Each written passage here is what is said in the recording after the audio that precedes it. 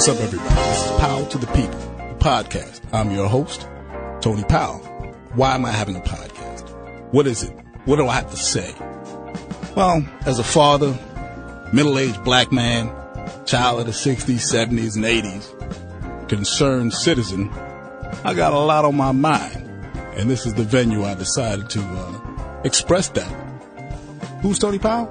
Comic book nerd, sports junkie, politics junkie, pop culture fan. And where did I get all of that from? How did I become interested in all that stuff? The barbershop. Yeah, I know, I have my head shaved a lot, but I was at the barbershop. And growing up as a kid, to me, the best conversations I ever heard weren't on TV. They weren't in some newsroom. They weren't on the radio. They were in the barbershop. Guys, all walks of life, just talking. Lawyers, doctors, engineers, bus drivers, cab drivers, hustlers, pimps, you name it. They were there talking about the issues of the day with the same intelligence, the same insights, the same passion that you would see anywhere else. These conversations weren't recorded. I wish there was some sort of anthology that we could listen to, but since there isn't, I decided that I would create a podcast that would sort of fill that gap. I mean, they've tried to do it in Hollywood. They've shown you some images of the barbershop, whether it's Eddie Murphy's hilarious Coming to America or whether it's Ice Cube's brilliant barbershop films. Even Steel Magnolias, showing in the salon. I mean, as a kid, my mom used to have to drag me to the salon, so I sat there and listened to women talk about things I had no clue about. In fact, I didn't know what Barry White could get it meant until I became much older, which made me feel a little uncomfortable thinking about my aunties and them thinking that Barry White could indeed get it. But that's what I learned. That's what I experienced growing up. And I said, man, if I could ever have those conversations, an environment where we could kind of broadcast it, we could just put it out, and the only way to do it is to make them yourself. So here I am. Power to the people. So coming up, you're going to hear shows where I have sports debates. We're going to talk pop culture. We're going to talk music. My son is a big hip hop head. I'm going to bring his ass down here and we're going to debate it. Comic book nerd. Yep. I'm going to talk about the comics.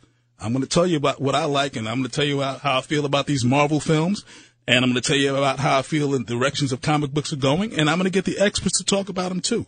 Because the conversation is just not me bloviating and pontificating and mentally masturbating. It's going to be me and my experts, my peeps. Powell to the people. Powell to the peeps. That's what we're going to be doing. So you stay tuned. This morning, this afternoon, I don't know what time it is. I'm sitting in a studio, some basement, undisclosed location. We're going to be talking to Dr. John Gardner about the mental state of one Donald J. Trump. So you do not want to miss that. And we're back. We're back. Ladies and gentlemen, I'd like to take this time to introduce our guest. Dr. John Gardner is a founding member of Duty to Warn, an association of mental health professionals who advocate Trump's removal under the 25th Amendment based on the grounds that he is psychologically unfit to serve. And he's a member of the Duty to Warn organization. He's also one of the writers and one of the contributors of the New York Times bestseller, The Dangerous Case of Donald Trump, and his latest book, Rocket Man, Nuclear Madness, and the Mind of Donald Trump. Ladies and gentlemen, here he is, Dr. John Gardner. Hey, Dr. John, how you doing? Very good. Thanks for having me. Not a problem. Not a problem. As I mentioned to you earlier, I had heard you on Sirius, one of the shows on Sirius Progress, and I said to myself, I've got to get this guy on because, I think a lot of us in this country, I don't know how you felt 2016, the day after Election Day, or as I call it, White Wednesday. Because, everybody in the Klan outfit was like, celebrating and roasting marshmallows over the cross. I thought, man, how did this happen? How did we get here? I know. What did we see? How did we get here, in your opinion? Well, it was a perfect storm. Obviously, there were so many factors, from Comey's last-minute announcement to But I think the real story, as far as the election is concerned, is twofold. One, I think we cannot underestimate the role of Russian interference. Okay. We were attacked. We were attacked like we were attacked at Pearl Harbor, like we were attacked at 9/11, except this was a cyber attack on our elections. The difference is that it was also in part an inside job, that the person who benefited from the hacking, who won the election, there's absolutely no question that he was in collaboration with the Russians. He's been part of the Russian oligarchy for 20 years. Right. He's part of the family. And so what I think people need to understand is we've been attacked, we've been occupied, that a Russian agent is in charge of our country, and he's doing everything he can to destroy it. Well, I'm going to play devil's advocate. How do you respond to people that say that's really hyperbolic? I mean, come on, that can't possibly be true. Where's the proof? And I hear this all the time. And believe me when I say it, I'm a whole hog in there with you in what you just said. And I've been saying it myself. But I mean, for people who are skeptical, how do you make that case?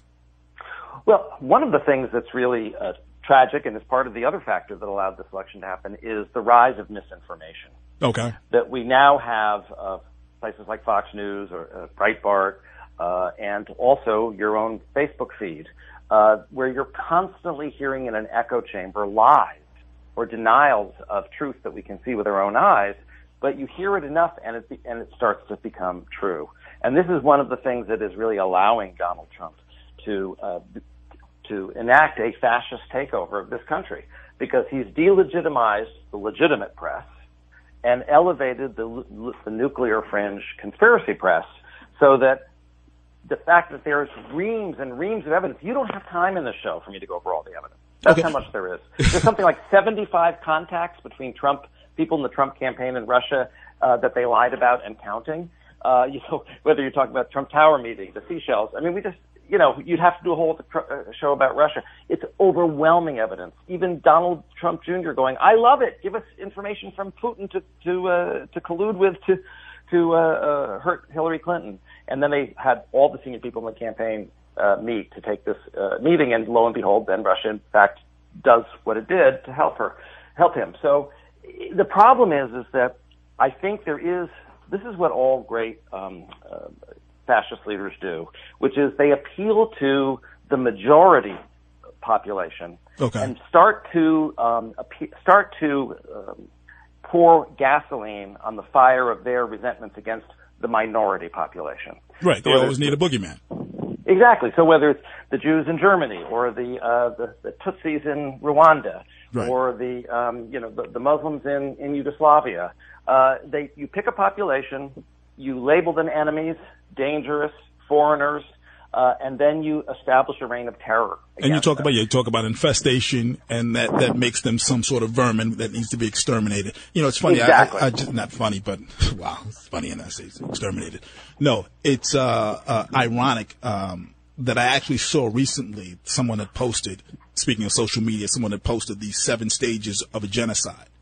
Mm-hmm. And if you read through the stages, you find that we're very close to 7. I mean, it was like 10 stages, but like we're at number 7 is what I thought. That's right. And so, people who shy away from comparing Trump to Hitler, well, of course, he's not Hitler. But the point is that he actually has the same, he's a member of the same diagnostic category. Here's where we get into the psychology aspect. Okay. He has a diagnosis called malignant narcissism. Malignant narcissism is actually a diagnosis that was introduced by Erich Fromm, who himself was a refugee from Nazi Germany, to explain the psychology of Hitler and other dictators. Well, what are these? Okay, break it down. What are the symptoms of malignant? Oh. So it has 4 components: narcissism, of course, but the other 3 components are even more toxic. It's paranoia. So all of his conspiracy theories and what we've been talking about, his demonization of the press, of immigrants, and anyone who doesn't agree with him, and sociopathy. So you're saying he's a sociopath? He is a sociopath. He meets the formal diagnostic criteria for a sociopath. He lies, he violates rules and norms, and he shows no remorse about it. This is the diagnostic criteria for sociopath. And finally, he's a sadist. That's the 4th component of malignant narcissism. And so what we see in this policy at the border is that it's a cruel policy, but that's not a bug. That's a feature. the cruelty is actually part of the enjoyment for Donald Trump. He actually enjoys harming, torturing, and subjugating people weaker than himself. I had to write an introduction to a book about his tweets. I had to read thousands of his tweets. He's written something like 50,000 tweets, and virtually 100% of them are what I call boasting and bashing. You know, I'm great and everyone else is a liar and a loser unless they kiss my ring. The fact that he would generate 50,000 tweets to try to denigrate everyone and anyone who doesn't kiss his ring shows the level of sadism, how driven it is. It's almost manically gleeful, the way in which he goes after people. Are malignant narcissists born or are they created? Well, it's a good question. I'm not sure we actually know the answer to that, but I can tell you this. We know that they are untreatable and that they are wholly malevolent, destructive forces in any situation in which they exist. And so the person who trained me was a famous psychoanalyst named Otto Kernberg. He's the most famous person alive today in the study of malignant narcissism. What he used to tell us is, once you've diagnosed a patient as having malignant narcissism, the most important thing you can do is run away. Well, so he's a malignant narcissist, and you're saying this is an untreatable condition, not medication, not therapy. Right. Right. How do they function? How are they able to function? How is he able to function at the level he's functioning at? Well, they function as predators. Some predators are very successful. And actually, the bad news is even worse, because what Eric Fromm told us, please don't tell me the bad news is worse. Yes, I'm sorry, it is. Remember Eric Fromm? Everyone was expecting that he was going to pivot and become more presidential. Remember that? Right. Wishful thinking. Well, Eric Fromm told us to expect the exact opposite, that malignant narcissists get worse over time, and especially dramatically worse if they achieve power, because then it inflames their narcissism and their paranoia and gives them a free hand to sadistically destroy anyone who gets in their way. So this is in fact what's happened. He has gotten worse. So the idea of these parades and the adulation and exactly. that he craves is feeding into, as you said, his worst instincts. Exactly. And Eric Fromm said that they start to verge towards psychosis, so that they start to have paranoid and grandiose delusional thinking. So, what would be an example of that you've seen? Well, like saying, I had the biggest crowd size. I won the popular vote because they shipped 5 million immigrants, to New Hampshire. This is just patently crazy. Or that Barack Obama bugged his offices. These are really verge on delusional thinking. The other component that's making him worse, I believe, is that he's showing signs of organic cognitive decline. If you look at interviews that he gave in the 1980s, he spoke in polished paragraphs. Right. He used sophisticated vocabulary and was very suave and it came off as quite educated.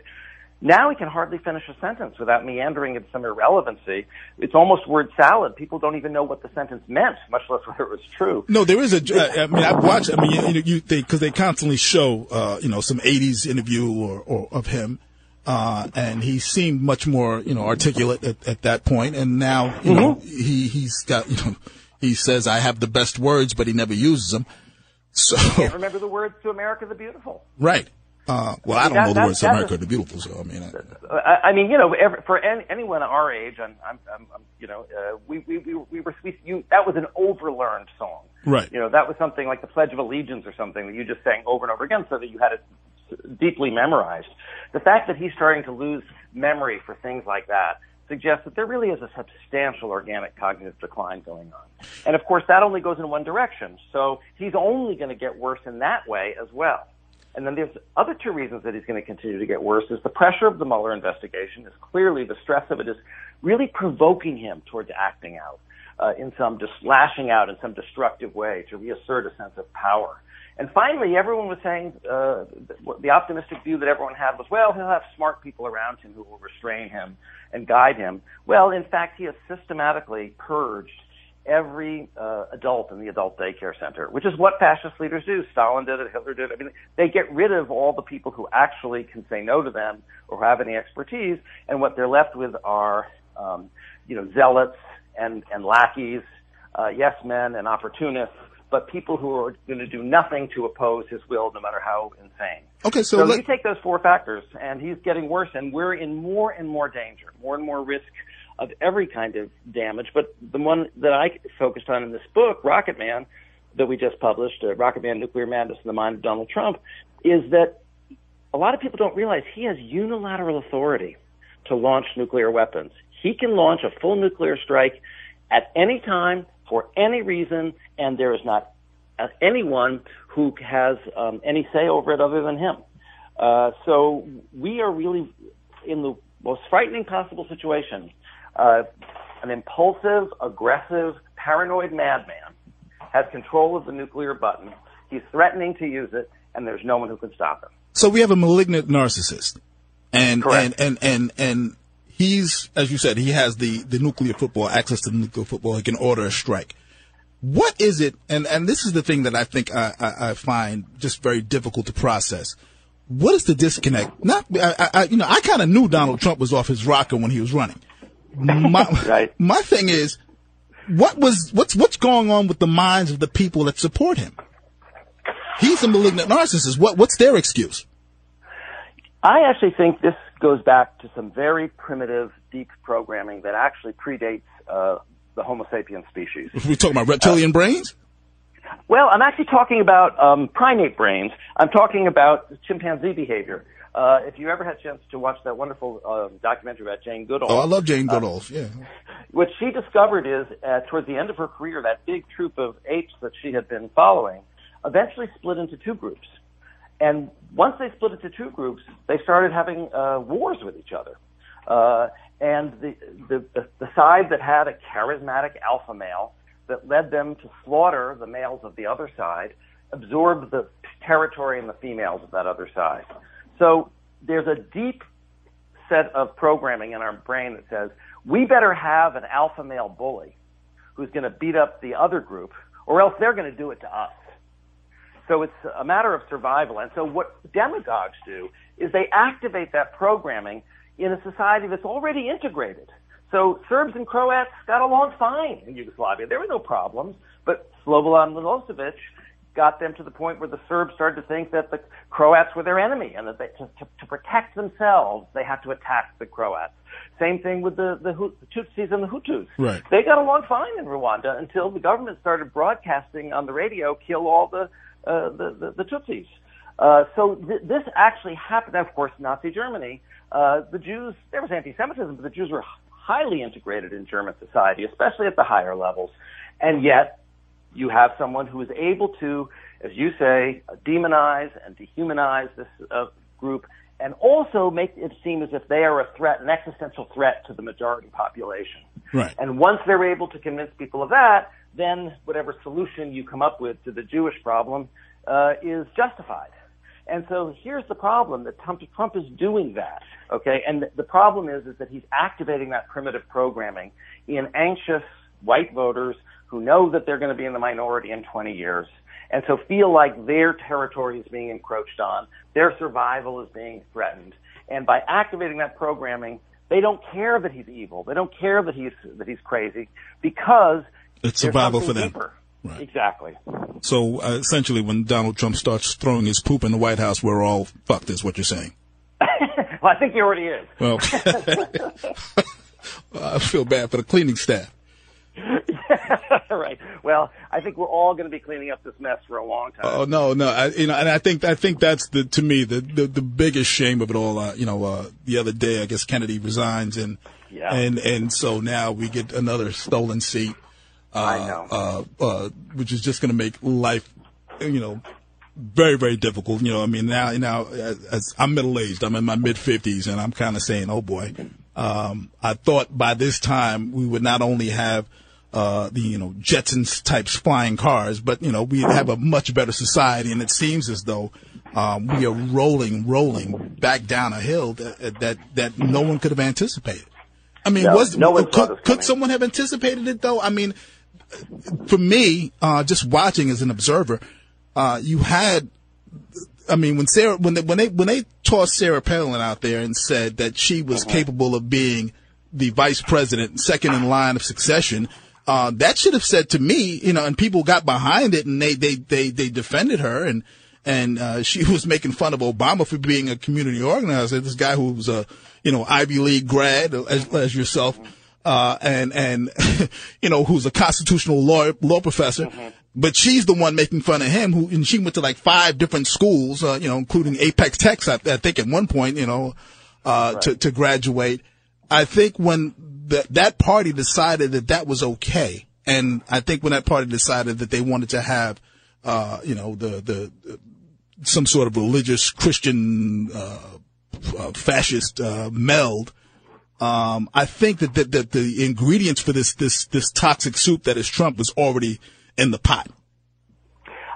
Yeah, I agree. I think that the hollowing out of the Republican Party, the Republican Party went from a party that really did stand for some ideals, whether you agreed with them or not, to a party that was just really nakedly trying to grab power in any way, that it was grab power at all costs.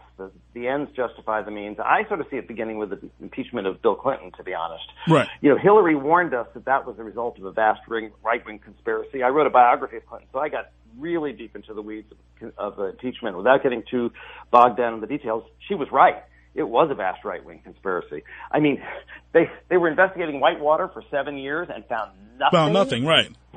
And then they lucked on Linda Tripp, who tipped them off to Monica Lewinsky, and then they found, here's a way we can get him. We've been investigating him for 7 years. It didn't work, but, look what just fell into our laps. And then they created a perjury trap to get him to lie about the affair, because, of course, he didn't know they knew. And, yes, of course, he was lying about the affair. That's what people usually do when they have affairs. Right. So I mean, to call that high crimes and misdemeanors is really a perversion of that's the beginning of subverting the Constitution for your own partisan ends. And it was, that I think we should have listened to Hillary. Instead, people made fun of her, by the way. When she said that about the vast right conspiracy, everyone made fun of her and thought she was paranoid. She was actually the canary in the coal mine, and she was warning us. Well, if we had listened. Right. What canary should we be watching now? Where's the canary now? Well, now it's out in the open. Okay. I mean, now it's a full court press. I really believe at this point that the Republican Party is the largest organized crime organization on the planet. They are pure psychopaths. They are power at all costs. They have no morals, no conscience. They are purely amoral. They're a crime family. And at this point, we face an existential crisis in this country. It's really about certain. Are we going to be a democracy? Are our children going to grow up in the democracy we grew up in? Or are we going to go the way of so many democracies like Nazi Germany and become a fascist country? This is really what's going to be on the ballot in 2018. Well, I'm going to play devil's advocate with you, Dr. John Gardner, because I already know how people are going to respond to what you just said. And again, this is somebody who's agreeing with you. And I do think that they're a crime family. I think that they're treasonous, and I think that Donald Trump is not the only one that's beholden to the Russians. I'll say it. I'm going to put it out there. I think that Mitch McConnell, and they may have some pictures of Paul Ryan that he wouldn't find too flattering out there, because they're acting like little bitches. They're acting like they're afraid to say something to this guy when everybody in the room can see that there's something wrong. But they don't want to say anything. So I think that they're all kind of compromised. And I remember when they hacked the DNC, they released everything they had. They hacked the RNC too, but they didn't release anything. So if you're not releasing anything, that's very interesting. Right. So they kept those secrets. So those secrets are still sitting there. So that's leverage. Exactly. You're exactly right. And by the way, I don't know if many people remember this, but there was a taped conversation. Someone literally taped it, where Paul Ryan and Kevin McCarthy and a bunch of Republicans were sitting around. I actually heard that tape. Yes. Yeah. And Kevin McCarthy said, Donald Trump gets money from Russia. People start laughing nervously. He says, no, I'm really not joking. I'm serious. He gets money from Russia, and so does Dana Rohrabaugh. And then Paul Ryan turns to him and says, shh, we'll just keep that within the family. Right. And meanwhile, Paul Ryan and Mitch McConnell have gotten large donations from Russia, by the way. Absolutely. These are the dirty little secrets. Someone who's your colleague, your associate, Mr. Arcana, told me that you were down on the border, and I certainly didn't want to let you go before we got to talk about that with this the imprisonment of these children. What can you tell us? Well, I wasn't on the border myself, but I think that this component of sadism that we're talking about, I've been writing about Donald Trump's sadism, and you can see it in his tweets, but now we see the full flowering of it. If we had not sort of essentially apprehended Trump in the act of this family separation policy, it was their intention to separate 100,000 or 200,000 kids from their parents. Wow. They were building out the camps in order, and they were separating like almost 100 a day, and this was just going to go on indefinitely. And it doesn't break his heart. It actually gives him a kind of giddy, sick, perverse titillation. This is a sadist. This is, you sometimes, as a Jew, I've said, how could people just kind of go along with, all of this mass murder? How could they be okay with it? Well, there were some people who were just brainwashed. There were some people who were scared, but there were a few people who really enjoyed it. And those are the people they like to put in charge. And Donald Trump is one of those people. You need to understand that he is a human monster, that deep in the core of his soul, he is evil and black. Deep down in the dark recesses of his soul. It's like the dark heart of darkness. He is fundamentally evil. And so that was, so you're getting right to the, I guess, the genesis of your organization. I'm going to talk about TrumpSpotting.com and how and Unfit to Serve. How did this coalition come to be of you and other mental health? Yeah, it's really unprecedented. I put a petition online for mental health professionals soon after the inauguration, and we got tens of thousands of mental health professionals coming forward. This has never happened before. There's never been an organized movement of mental health professionals trying to warn the public about a mentally disturbed political leader. Certainly not an American political leader. And yet we had people on October 14th, we had meetings in 15 different cities. We had people therapists marching in the streets. I can tell you, therapists don't march in the streets. Okay. But they were marching there. And, then we, now we're doing a documentary, #Unfit, which you mentioned that there's a crowdfunding site that people can go to learn more about the movie. What is that crowdfunding site? So it's #Unfit, crowdfunding.com. And we have a lot of information about the movie. We've got some sample videos that people can look at. Actually, as I said to you earlier, I was actually on the site, and it's fascinating, and as you said, to hear different mental health professionals coming forward. But I remember a case. I don't know if you remember the Terry Schiavo case. And I think Bill Frist was the doctor, and he was the Senate Majority Leader at the time, and he diagnosed her from afar. How do you respond to people that say, "Well, you're diagnosing this man from afar"? How do you respond to people that question the veracity of what you're saying? Well, there's two issues. One is ethical, whether we should speak up, and the other is, scientific or professional. Can we make a valid diagnosis without actually interviewing a patient?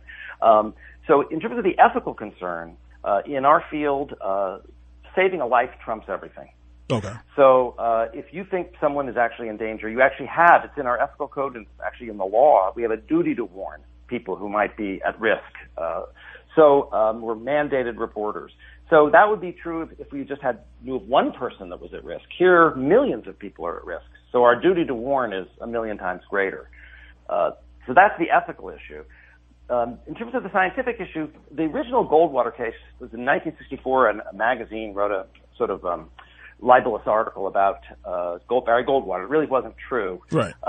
And that magazine has since folded, and he sued them, and he won. And the American Psychiatric Association was a little bit embarrassed, and so they passed this rule that people shouldn't comment on public figures they hadn't interviewed. Now, I actually talked to the person who was on that committee, the last living member, and he said it was never meant to be a blanket gag order on mental health professionals. But what they were concerned about is that this was in the 1960s, people were when Freudian psychology ruled the roost. And so these psychiatrists were saying things like he was a latent homosexual, he'd been scarred by his potty training, things that were very speculative, and they couldn't have possibly known without actually interviewing him. But beginning in 1980, the field made a major transition to a new diagnostic system, the DSM, or Diagnostic and Statistical Manual. And the entire rationale of the DSM is that every diagnosis should be based on observable behaviors. So all the criteria are based on behaviors that I can observe and that you can observe. Well, we have observed enough behavior from Donald Trump, both on TV and his tweets, and also we have informants. That's another way we can also establish whether someone has performed certain behaviors, is people that know them. Does he do that? Does he behave that way? And so in this case, we have reams of data. I have 100 times more data about Donald Trump than all my patients put together, because I can't follow them around and watch everything they say, read all their tweets, and talk to everyone they know. So we have this observable criteria. For example, we talked about sociopathy. The diagnostic criteria, a pervasive pattern of lying. I don't know. Does he have a pervasive pattern of lying? Well, if you're asking me, the answer is yes. Well, I don't have to ask you. I can ask the Washington Post or PolitiFact or Politico. They've actually been counting his lies. Right. He lies something like 10 lies a day. So that's a fact. That's just a fact. It's not an opinion. It's not a partisan issue. He lies. And so that could be true of a used car salesman too, though, couldn't it? Well, there's a lot of antisocial used car salesmen, in case you hadn't noticed. So we know that he meets these criteria, is the point. So we know that he has these disorders. We know, and what the public doesn't know is how dire a situation that is. That as mental health professionals, we have some added window into the depth of the danger that people are in, given the severe psychopathology that he has. Okay, just want to give another shout-out. We're talking to Dr. John Gardner, Associate Professor of Psychiatry at Johns Hopkins, correct? Actually, I don't teach at Johns Hopkins anymore. I taught there for 28 years, but I retired from Hopkins. Okay. Well, and the reason I'm saying that is again, as people listen, they'll go, well, who is he and where did he go to school? Come on, it's Johns Hopkins. Johns Hopkins people. I mean, and it's, and a Princeton grad, correct? Correct. So, I mean, we're not talking about some guy who got his degree because he was able to draw Binky on the back of a matchbook. We're talking about someone who's put the time in, and you're talking about other professionals who have put the time in, and you're talking about men and women of letters who are all coming to the same conclusions. Yeah, no, I mean, it's in the book that we published, The Dangerous Case of Donald Trump, it's a group of very eminent, 24 eminent mental health professionals. But here's another point. Someone asked me this in an earlier interview, and I thought it was an interesting point. They said, well, how many of your colleagues agree with you? And I said, what's interesting is the big debate in our field is about whether we should or shouldn't tell the truth. There isn't really a debate about what the truth is. So there's consensus that he is a malignant narcissist. There's consensus that he is a sociopath. There's consensus, and the only issue is whether or not you should reveal this to the American people. Exactly. As professional ethics demands that you should or should not reveal this to the American Precisely. people. Okay. Wow. Well, you just kind of ruined everybody's day now. We're going to be sitting around and everybody's going to be curled up in the fetal position now because, it's Friday, so we can all get drunk and just try to forget what you just said, knowing that at any moment the alarms can go off and we can start watching the exhaust plumes of multiple ICBMs going off. It is really, really, really fascinating and frightening and scary all at the same time. How can people find you? Our organization, Duty to Warn, our website is at dutytowarn.org. We also have a Facebook group and a Facebook page. Please get in touch. Thank you so much, Dr. John Gardner. We certainly appreciate you coming on and talking to us and informing us and putting us, I guess, sometimes you have to give things a name. You have to give things a name in order for people to kind of process and deal with it. I mean, I hear the cult of personality. I hear Trumpism. What is Trumpism? It's I guess this cognitive dissonance that look at me trying to talk to the psychologist.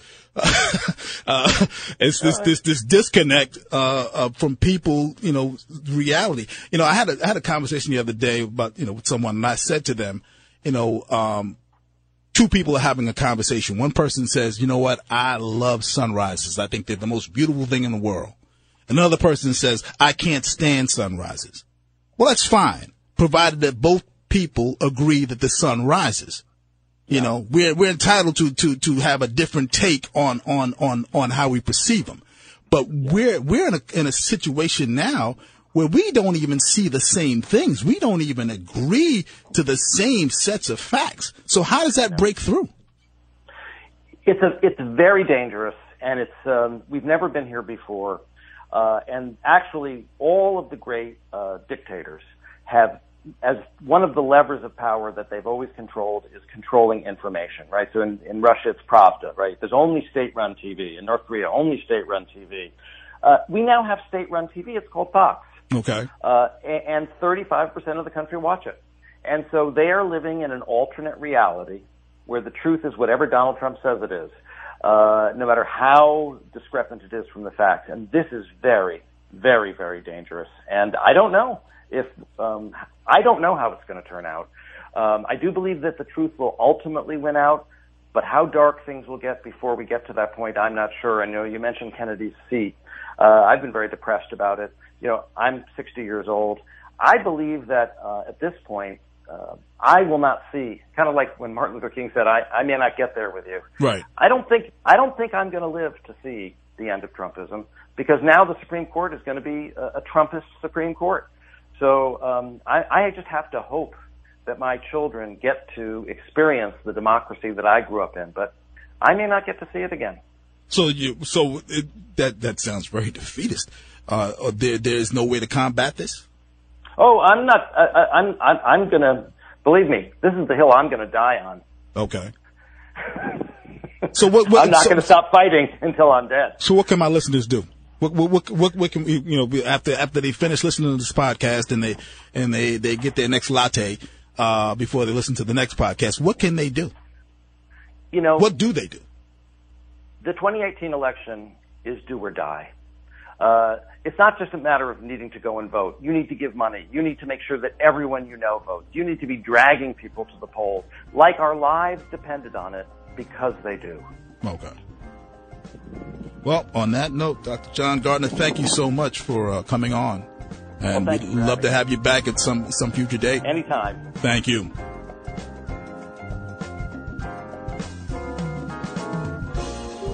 Well, thank you for listening to episode 1. I want to thank once again Dr. John Gardner for his insights on the president. And I want to let you know that episode 2 not only featured this power, but 4 powers. It will be powers to the people. Subscribe at Power to the People and go to the OG Network and keep an eye out.